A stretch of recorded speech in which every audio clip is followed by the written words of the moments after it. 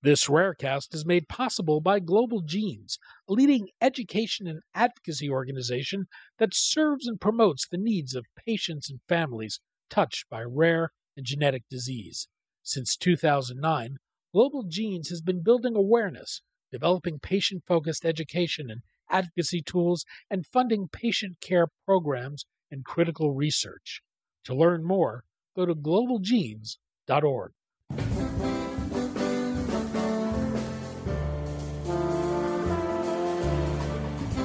I'm Daniel Levine, and this is Rarecast.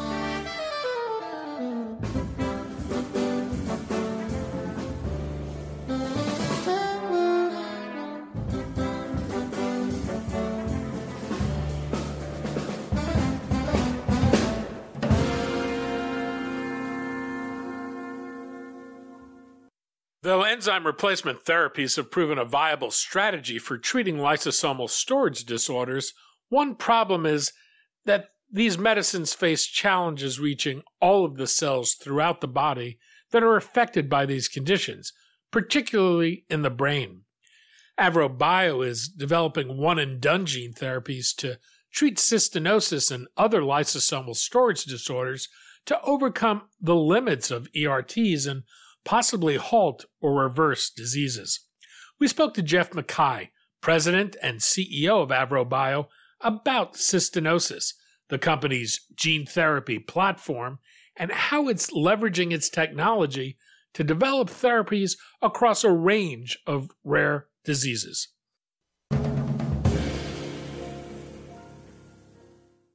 Jeff, thanks for joining us. Oh, my pleasure. Happy to. We're going to talk about cystinosis, AvroBio, and its efforts to develop a gene therapy to treat the conditions. For listeners not familiar with cystinosis, can you explain what it is? Sure thing. So, to begin with, it's caused by mutations or deletions of the CTNS gene, and that's a gene that encodes for cystinosin. So it's a lysosomal disorder. You know, many listeners would know lysosomal disorders, but often it makes you think of an enzyme deficiency. In this case, cystinosin is a transporter protein. So this is a protein that's needed to transport cysteine out of the lysosome. And absent this functioning protein, it translates into a quite serious, progressive, in fact, life-threatening disease that causes multi-organ damage. So we'll get into it a little bit, but just broadly, it leads to very serious acute kidney disease, which progresses at a pretty rapid rate to end-stage kidney disease. And one of the main issues with cystinosis is caused by an accumulation of cysteine in the lysosomes. And so what this leads to is a formation of cysteine crystals.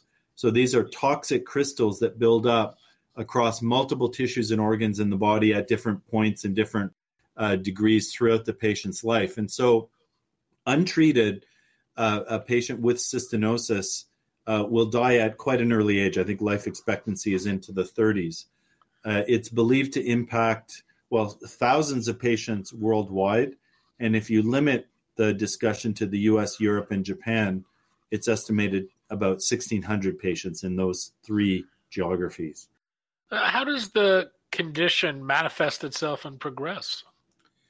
Well, it is progressive, and as I mentioned, it's life-threatening. And you really need to think of it as a systemic disease, meaning it impacts the entire body. And so it's often thought of as a kidney disease, even though that's really not true. It is a full systemic, head-to-toe disease. But it's thought of a kidney disease because of the extreme early kidney damage. And it often starts with a loss of filtration in the kidney, which leads to chronic kidney disease and eventually end-stage kidney disease requiring a kidney transplant. And one of the more striking stats is that 90% of these kids will have a kidney transplant by the age of 20. And throughout their life, they typically will have multiple or often have multiple kidney transplants. So that alone gives you an idea of the severity of it. But there are other manifestations. One is visual. So visual complications, sometimes severe, and it's caused by those same cystine crystals, but this time they accumulate in the cornea. And you can actually see them in an individual with cystinosis. And what it leads to is photophobia and involuntary eyelid closure, but severe photophobia. So many individuals with cystinosis wear dark, thick sunglasses when they leave the house. And, for example, you could report pain from the light if you check your phone at night. So, that's yet another. So kidney, visual, but then the list goes on and on. Neuromuscular, myopathy, hypotonia, tremors, swallowing, involuntary swallowing issues, and endocrine disorders beyond kidney, hypothyroidism, diabetes, infertility. It's more than just those cystine crystals that accumulate, but that's one of the key manifestations that really cascades through the body. How do patients generally get diagnosed? Is it something like the sensitivity to light that brings them to a doctor, or is it another symptom? Yeah. Unfortunately, like a lot of rare diseases, they go through that diagnosis odyssey where they bounce from clinician to clinician. And each of these clinicians, of course, would most likely have never seen a patient with cystinosis. So often the diagnosis takes a long time. But over time, I think it's generally, they find themselves at a rare disease expert, and, things like renal Fanconi syndrome, some of the kidney-related issues will eventually lead to a diagnosis of cystinosis. And what treatment options exist today, and what's generally the prognosis for someone with the condition? Well, importantly, there is a standard of care, cysteamine, and cysteamine comes in both pill form and eye drops, and the patients are required to take, multiple. It could be 30, 40 pills a day of cysteamine and eye drops every few waking hours. So it's not ideal, but it really has been an important development for this community, because what cysteamine has been shown to do is to slow down the progression of this pretty debilitating disease. So it slows down disease progression, but it of course doesn't stop disease progression, nor does it tend to reverse some of the manifestations. So, to say it more clearly, it won't prevent renal decline, but one stat that was referenced from a key opinion leader in cystinosis is that absent cysteamine, 90% of these kids would have a kidney transplant by the age of 10. On cysteamine, 90% of these kids would have a kidney transplant by the age of 20. So that sort of gives you an idea that it's a very useful medicine, but certainly it doesn't completely solve the unmet need. And we believe that there's a lot more that can and needs to be done for this community. So the kidney is one thing, but the crystals, as I mentioned, accumulate, and they can address, or they can manifest in many different areas. Cysteamine has been shown to reduce the crystal accumulation, but not completely eliminate it across multiple parts of the body. So, as mentioned, it's a treatment regimen that requires dozens of pills per day and carries side effects. And one of those side effects is the breath and body odor and gastrointestinal symptoms. And, that may seem trivial, but it translates into some compliance-related issues.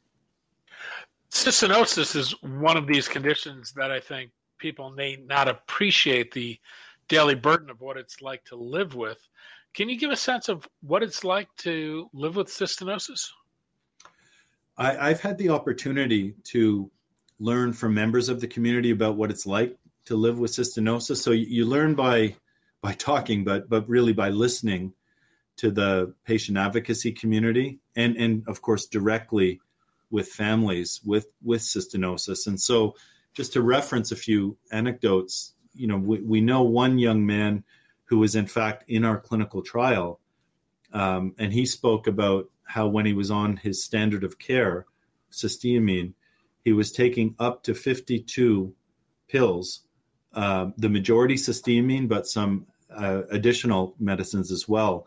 So 52 pills a day to manage his disease. And he had intense GI issues. And what that meant to him was that he was vomiting 13 times a day, related not to the disease, but to the medicine. And so you can imagine what that does to your quality of life. And in fact, this was the same gentleman that I referenced earlier, who shared a story about struggling to check his phone at night due to the light sensitivity related to the accumulation of cystine crystals in his cornea.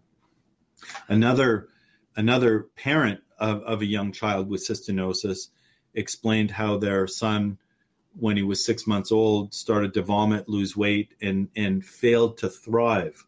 And so this is the example that I referenced earlier, where very typically they bounce from doctor to doctor until they finally figured out it was cystinosis. And then at that time, he was diagnosed and put on cysteamine tablets. And so what they would describe is those days are just unpredictable. He has daily nausea, vomiting, fatigue.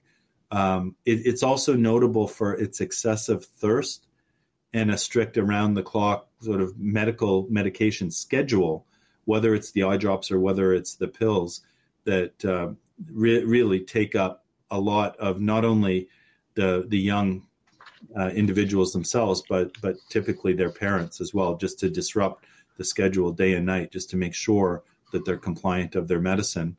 And then, of course, I mentioned a mother, but the parents, just referencing another mother, explained that the side effect of cysteamine can be medically explained as smelling like sulfur, but she says you really need to describe it as smelling like rotten eggs, and that it can be so strong at times that it can fill a classroom. And so that paints a little bit better of a picture of what the impact is on a young kid, and potentially the self-esteem, and as they get older, the compliance of the medicine, because it comes with these untoward effects. AVROBIO has developed a platform for manufacturing gene therapies. This is your Plato platform. This uses lentiviral vectors. Walk me through how this works. Sure. I mean, one of Avro's differentiators is that when we started the company in 2015, we really wanted to solve the manufacturing bottlenecks to develop a pharmaceutical grade medicine, and that can be developed at scale and globally reach patients everywhere around the world. So that meant that we had to automate, roboticize, and close, is sort of the technical manufacturing term, close the drug product manufacturing platform. So we've invested massively over the last 7 years. And the culmination of that is what we call Plato, which is our hematopoietic stem cell gene therapy platform, which we believe is the gold standard for this type of gene therapy, hematopoietic stem cell gene therapy. And just to explain it a little bit, the starting material for what we would call the drug product is mobilized peripheral blood, which is collected from the patient by taking their blood. So we take the patient's own blood, and then we select a specific type of cell from the patient's own blood called a CD34 positive cell. So we can just think of that as a stem cell. So we select out the patient's own stem cells, which are transduced with our lentiviral gene therapy. And the goal there is to use the lentiviral vector to deliver the healthy functional gene that's missing. And so these genetically modified stem cells are harvested, cryopreserved, and tested. And then once they are once the healthy gene is integrated into the patient's own stem cells outside the body, they're then infused back into the patient. And the way that the mechanism is designed to work is once these gene-modified stem cells, the patient's own gene-modified stem cells that now carry that healthy gene, are infused back into the patient, they do what they've been born and bred to do. The genetically modified stem cells will settle back down into the patient's bone marrow, where they will engraft into the bone marrow. And once they engraft into the bone marrow, they just follow normal course, where they will differentiate, meaning they will divide into the full blood lineage. And that's really where the therapeutic effect comes from, is these billions of now gene-corrected stem cells distribute billions of blood cells through the body, head to toe, and the goal is that they will not only manufacture the active protein, but distribute the active protein into the full systemic parts of the body. And so that's really the whole raison d'etre of hematopoietic stem cell gene therapy, is to leverage the patient's own hematopoietic stem cell lineage, the blood lineage, to be able to manufacture and distribute protein head to toe. As you've mentioned, cystinosis affects cells throughout the body. This is one of the challenges in treating lysosomal storage disorders. What do you know about the ability of your experimental gene therapies to reach cells throughout the body and go where they're needed? Well, so this is really why we believe hematopoietic stem cell gene therapy is such a good match, or is so well suited to treat lysosomal disorders, like, for example, of course, cystinosis. And it comes down to the mechanism, is that when the genetically modified stem cells settle back into the patient's bone marrow, they differentiate into the blood cells, and the various blood lineages, these billions of cells, will continuously manufacture and distribute therapeutic protein 24/7. And not only do they manufacture and distribute protein on an ongoing basis, but they reach what we call hard to reach tissues and organs, like the brain, which are critical for lysosomal disorders, pretty much all of them, but certainly including cystinosis. And so the whole goal of hematopoietic stem cell gene therapy is to enable that true, what we call in layman's terms, head to toe distribution of the corrected gene, and therefore make sure that you get that steady stream of active protein distributed through the body. So we can do that a number of ways. I've mentioned the brain, but the other thing is that the hematopoietic lineage, of course, contains macrophage, and tissue-resident macrophage penetrate deep into tissues and organs. And so, really I'd say the sweet spot of hematopoietic stem cell gene therapy is when you need that full, lifelong systemic distribution. AVROBIO is developing a gene therapy to treat cystinosis. This is AVR-RD04. How does it work? Yeah, so we're incredibly excited about our gene therapy for cystinosis. And it is, there are many monogenic rare diseases where there are multiple genetic medicines, multiple gene therapy, gene editing approaches.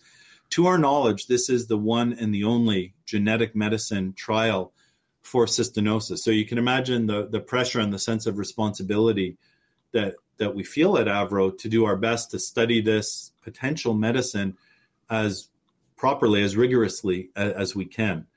And so the approach here is the same as what I just spoke of more broadly, is that the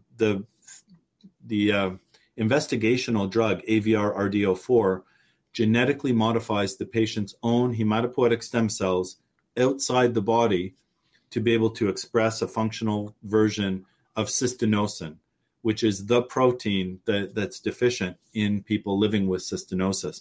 And as I said, we remove the patient's hematopoietic stem cells, modify them in a state-of-the-art GMP, so a manufacturing facility, and then we essentially give the patient's own stem cells an upgrade outside the body and then reinfuse them back into the patient where they're expected to engraft into the bone marrow. And then once this occurs, we just let these gene-corrected stem cells do their job, which is to divide, propagate, and develop in all the components of the blood and immune system. And as mentioned, that when I say the whole blood and immune system, this includes tissue-resident macrophage, which would distribute into deep tissue, and of course the monocytes. And there are many benefits, but one of the key benefits of the monocytes is that they can cross the blood-brain barrier to enable a central nervous system effect. And that this is a differentiator because there are many different types of genetic medicine, but at least in today's first generation of, for example, AAV gene therapy that are liver-directed. If you have a liver-directed AAV, it's unclear, and we would be pessimistic about whether it can really have a broad central nervous system, meaning above the neck, above the blood-brain barrier effect. And yet, in diseases such as ALD, which recently Bluebird Bio got approved, and MLD from the Orchard Company, this hematopoietic stem cell gene therapy has been shown to have a central nervous system effect, even to the point of receiving FDA and EMA approvals demonstrating such. So our approach is really, to say it plainly, is designed to ensure billions of genetically modified cells are circulating head to toe, delivering a therapeutic protein everywhere that may be needed. And so when we narrow this down to cystinosis, the gene therapy is designed to enable patients to produce the protein that their cells need. And the goal there, why we're doing that, is to prevent that toxic cysteine buildup and those toxic cysteine crystals to form in tissues throughout the body. What's known about AVR-RD-04 from studies that have been conducted to date? Well, the true champion of this field is our collaborator from UCSD, Dr. Stephanie Cherqui, and her team. And she's been just this lone champion in the field for well over a decade. She's had tremendous support from CIRM and other funders, but she really, just took it upon herself to solve this problem for the cystinosis community. So she's just has incredible stature in this community for what she's advanced, and we are very honored to partner with her to take her research forward to the next stage of development. Supporting her, she has run a trial, a single center trial out of UCSD that is a phase 1/2 trial that is now fully enrolled and fully dosed. So all 6 patients have been dosed, and we at Avro have previously released the data on the first 5 patients. And I'll talk about the top line results, but of course I need to stress that when I talk about clinical data, this is early in development, and we still need confirmatory late stage trials prior to even submitting to FDA and other regulators. So for those listening, and particularly anybody in the patient community, these are early stage results. But despite that, they're exciting early stage results. And just top level, 6 adult cystinosis patients received a single infusion of our gene therapy. And just prior to receiving that single infusion of our gene therapy, they stopped all cysteamine tablets and cysteamine eye drops. So they stopped cysteamine a few weeks prior to study start. And what the data really reinforces is the systemic impact of the approach across multiple measures. So we looked at things like, impact of biomarkers in the blood, cysteine crystal accumulation in the eye, in the skin, in the GI mucosa, neurocognitive measures, and even hair, oddly enough, just to see the full systemic reach. And we're very satisfied that across the board we're seeing this effect in this early clinical data. And for the first time, we can demonstrate a central nervous system, a few central nervous system measures from this clinical trial, where there's data that shows visual motor integration and visual perception and motor coordination measures actually positively impact, meaning reversed in only a few patients, so it's too early to conclude. But what's so exciting about that is there is natural history in this disease, and there hasn't been data generated to show that you could stabilize, let alone reverse, these types of parameters. So to actually see some improvement in early days and few patients, but it's some encouraging early data across multiple measures. And so where we believe we are right now is that this UCSD single center study of 6 patients has established proof of concept in adults, in cystinosis adults. And so what that does is it lays the groundwork for our own Avro-sponsored clinical trial, which we're working very hard to get going. We have some critically important regulatory meetings just around the corner with the goal of initiating what we hope will be a registration-enabling trial in 2023. One of the unusual aspects of the gene therapy is that it restores melanin production in patients with cystinosis, and it's possible to visibly see the effects of the gene therapy. Can you explain what's happening and why that is? Yeah, so we joke we may be curing the world of blondness, but it's actually an incredibly exciting scientific point. And just to give a bit of background, people with cystinosis frequently exhibit blonde or very sort of washed out, lighter colored hair and a fair complexion. And the reason for that is because of the reduced levels of melanin in their skin. And why this is that in vitro studies have demonstrated that cystinosin is located in melanosomes of melanocytes. And so when functional cystinosin, the protein, is absent or even reduced, melanin pigment synthesis or production is just reduced or inhibited. And so what this early quantitative data suggests is that gene therapy derived cystinosin, meaning our gene therapy, may restore melanin production. And of course, this isn't the prime goal, but it's a byproduct of replacing a defective cystinosin protein with a healthy cystinosin protein. And so 12 months after infusion, 2 patients exhibited progressively darkening hair color. And I won't get into all of the quantitative measures, but we suggest that this expression of cystinosin protein throughout the body leads to this melanin synthesis or production. And just to sort of pull the lens back, and the reason why we're so enamored by this finding, because it was not expected, and we had to modify the protocol to properly, rigorously measure it. But the reason is that it highlights the power of gene therapy. And if you just forget about melanin or cystinosis for a minute and just think of gene therapy, proteins are multifunctional. And the term that's sometimes used is moonlighting proteins. And the point there is that evolution made us such that proteins often have multiple functions. Some are known, some are unknown. And so the power of gene therapy is that if it replaces or delivers a healthy gene, i.e. the protein will be produced and can then perform all functions, both known and unknown. And it just so happens that in cystinosis, there's this secondary or tertiary impact of the proteins related to melanin production. And because it's the skin, it's visual, it's easy to measure, and you can actually see the visual features of these patients modified by addressing the cystinosin gene. So it's just a nice reminder that replacing genes may have effects both known and unknown, and that the mechanism is much broader than just trying to reduce the crystals that form in these cells. What's the development path forward?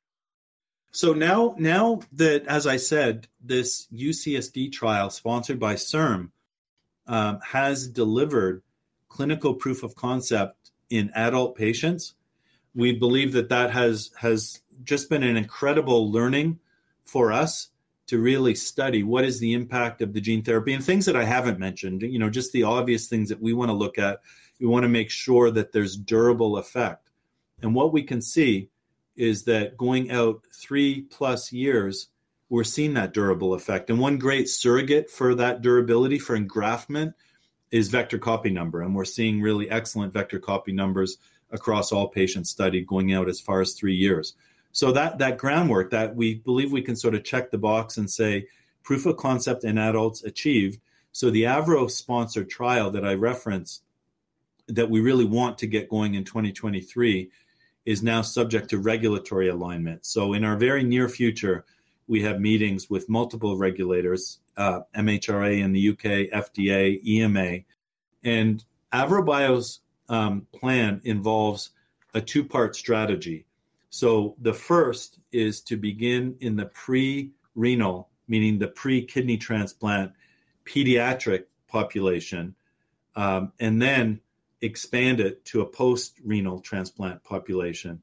And we will be measuring, because it's a full systemic disease, we'll be looking at measures across kidney, ocular, muscular, multiple measures across the board, all under evaluation as primary and secondary endpoints. And so our focus is just to navigate these very near-term regulatory meetings in the US, EU, UK, get the trial sites going and get the trial happening in 2023. AVROBIO is developing gene therapies for a number of other lysosomal storage disorders. How does a gene therapy for one inform the development of or accelerate the development of others? So when we first founded the company, the premise was that if we could just invest inordinate resources, effort, blood, sweat, and tears to really refine our engine, which Plato is our engine, our optimized gene therapy engine, then we could expand from indication A, B, C, D. And the reason that we believe that in 2015 and believe it even more in 2022 is because the difference between our different indications, whether it's cystinosis, Gaucher disease, Hunter disease, Pompe disease, is it's the same approach, the same Plato engine. So it's the same CD34 hematopoietic stem cells with the same upgrade, the same 4 plasmid lentiviral vector system giving an upgrade to deliver the healthy gene. And the only difference between, for example, cystinosis and Gaucher disease is we switch out one disease-specific transgene. And of course, with Gaucher disease, we're trying to deliver glucocerebrosidase or GCase. So it's just a sister lysosomal disorder. And, you know, we had a very major Gaucher disease program update just last week, last Wednesday, where we released a lot of very compelling clinical data.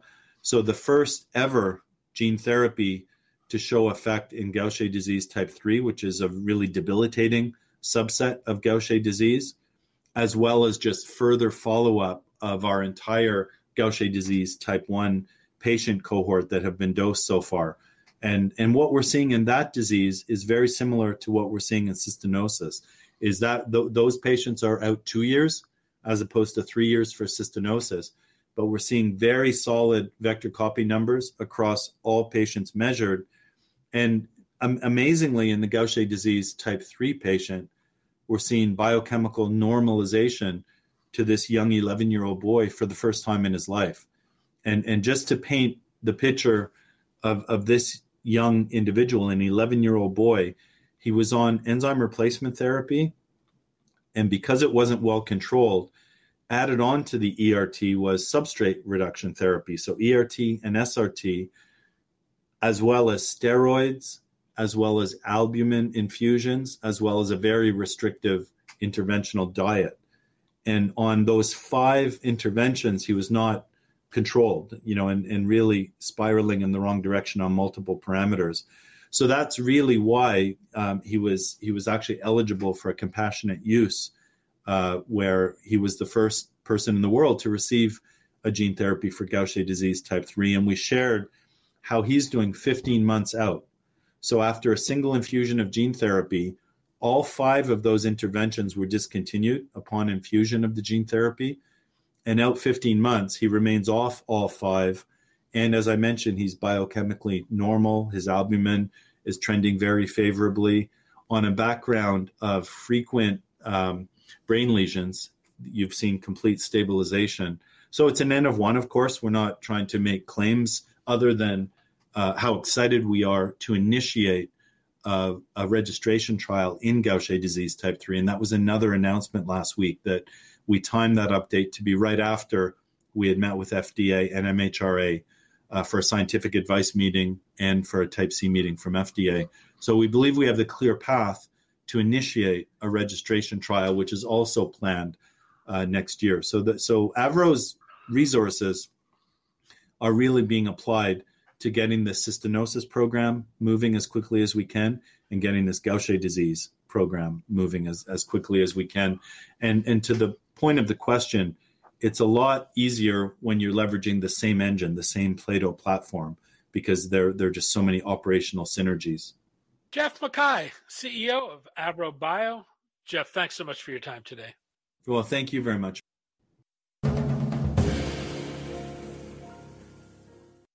Thanks for listening. For more information about rare disease and to connect to the rare disease community, go to globalgenes.org. To keep up on the latest news and trends affecting the rare disease community, be sure to visit raredaily.org. You can subscribe to the Rarecast RSS feed through raredaily.org or through SoundCloud, iTunes, Stitcher, or your preferred podcast manager. The Rarecast is produced for Global Genes by the Levine Media Group. You can also find our podcast, The Bio Report, on these popular podcast sites. Our theme music is composed by Jonah Levine and performed by the Jonah Levine Collective. We'd love to hear from you. Drop us a note at danny@levinemediagroup.com.